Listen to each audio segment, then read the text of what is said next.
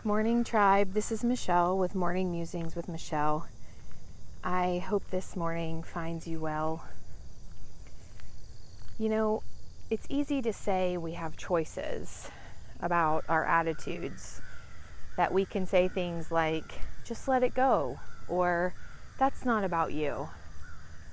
But when you're continuously being treated a certain way by someone else, and the letting go is wearing on you, it's hard to just take it.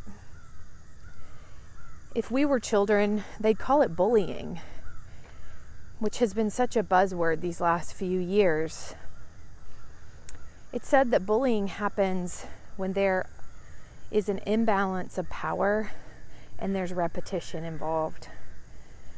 As adults, we may need to change our perceptions of power and reclaim our personal power by making choices to leave. And sometimes leaving a job or relationship might not be the best option. When discussing children, they say speaking up is the first step. As adults, I think this is true as well.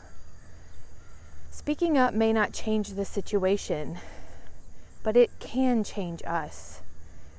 Prayer, meditation, and emotional support are key components for this too.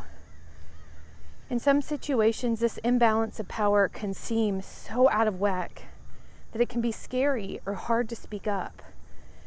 But it's important, no, imperative, that we take care of ourselves. It's not my job to tell anyone what they should or should not do in any given situation. However, today I've been thinking about how we take care of ourselves. I heard someone say recently, no one deserves to be repeatedly treated poorly. I agree. It may not mean you quit your job, leave your spouse, or end a friendship, but finding ways to stand up for yourself, get support, and care for your well-being can be a positive start to moving into your own personal power. This is a poem I wrote a few days ago that I wanted to share.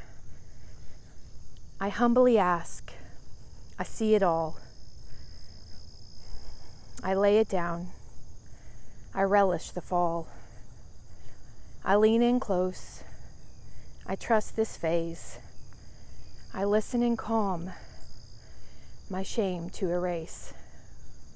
I know it's time. I'm not alone. I won't fall in the truth I'm shown. So now I let go of all my flaws. The hands of grace hold me in the pause. Namaste.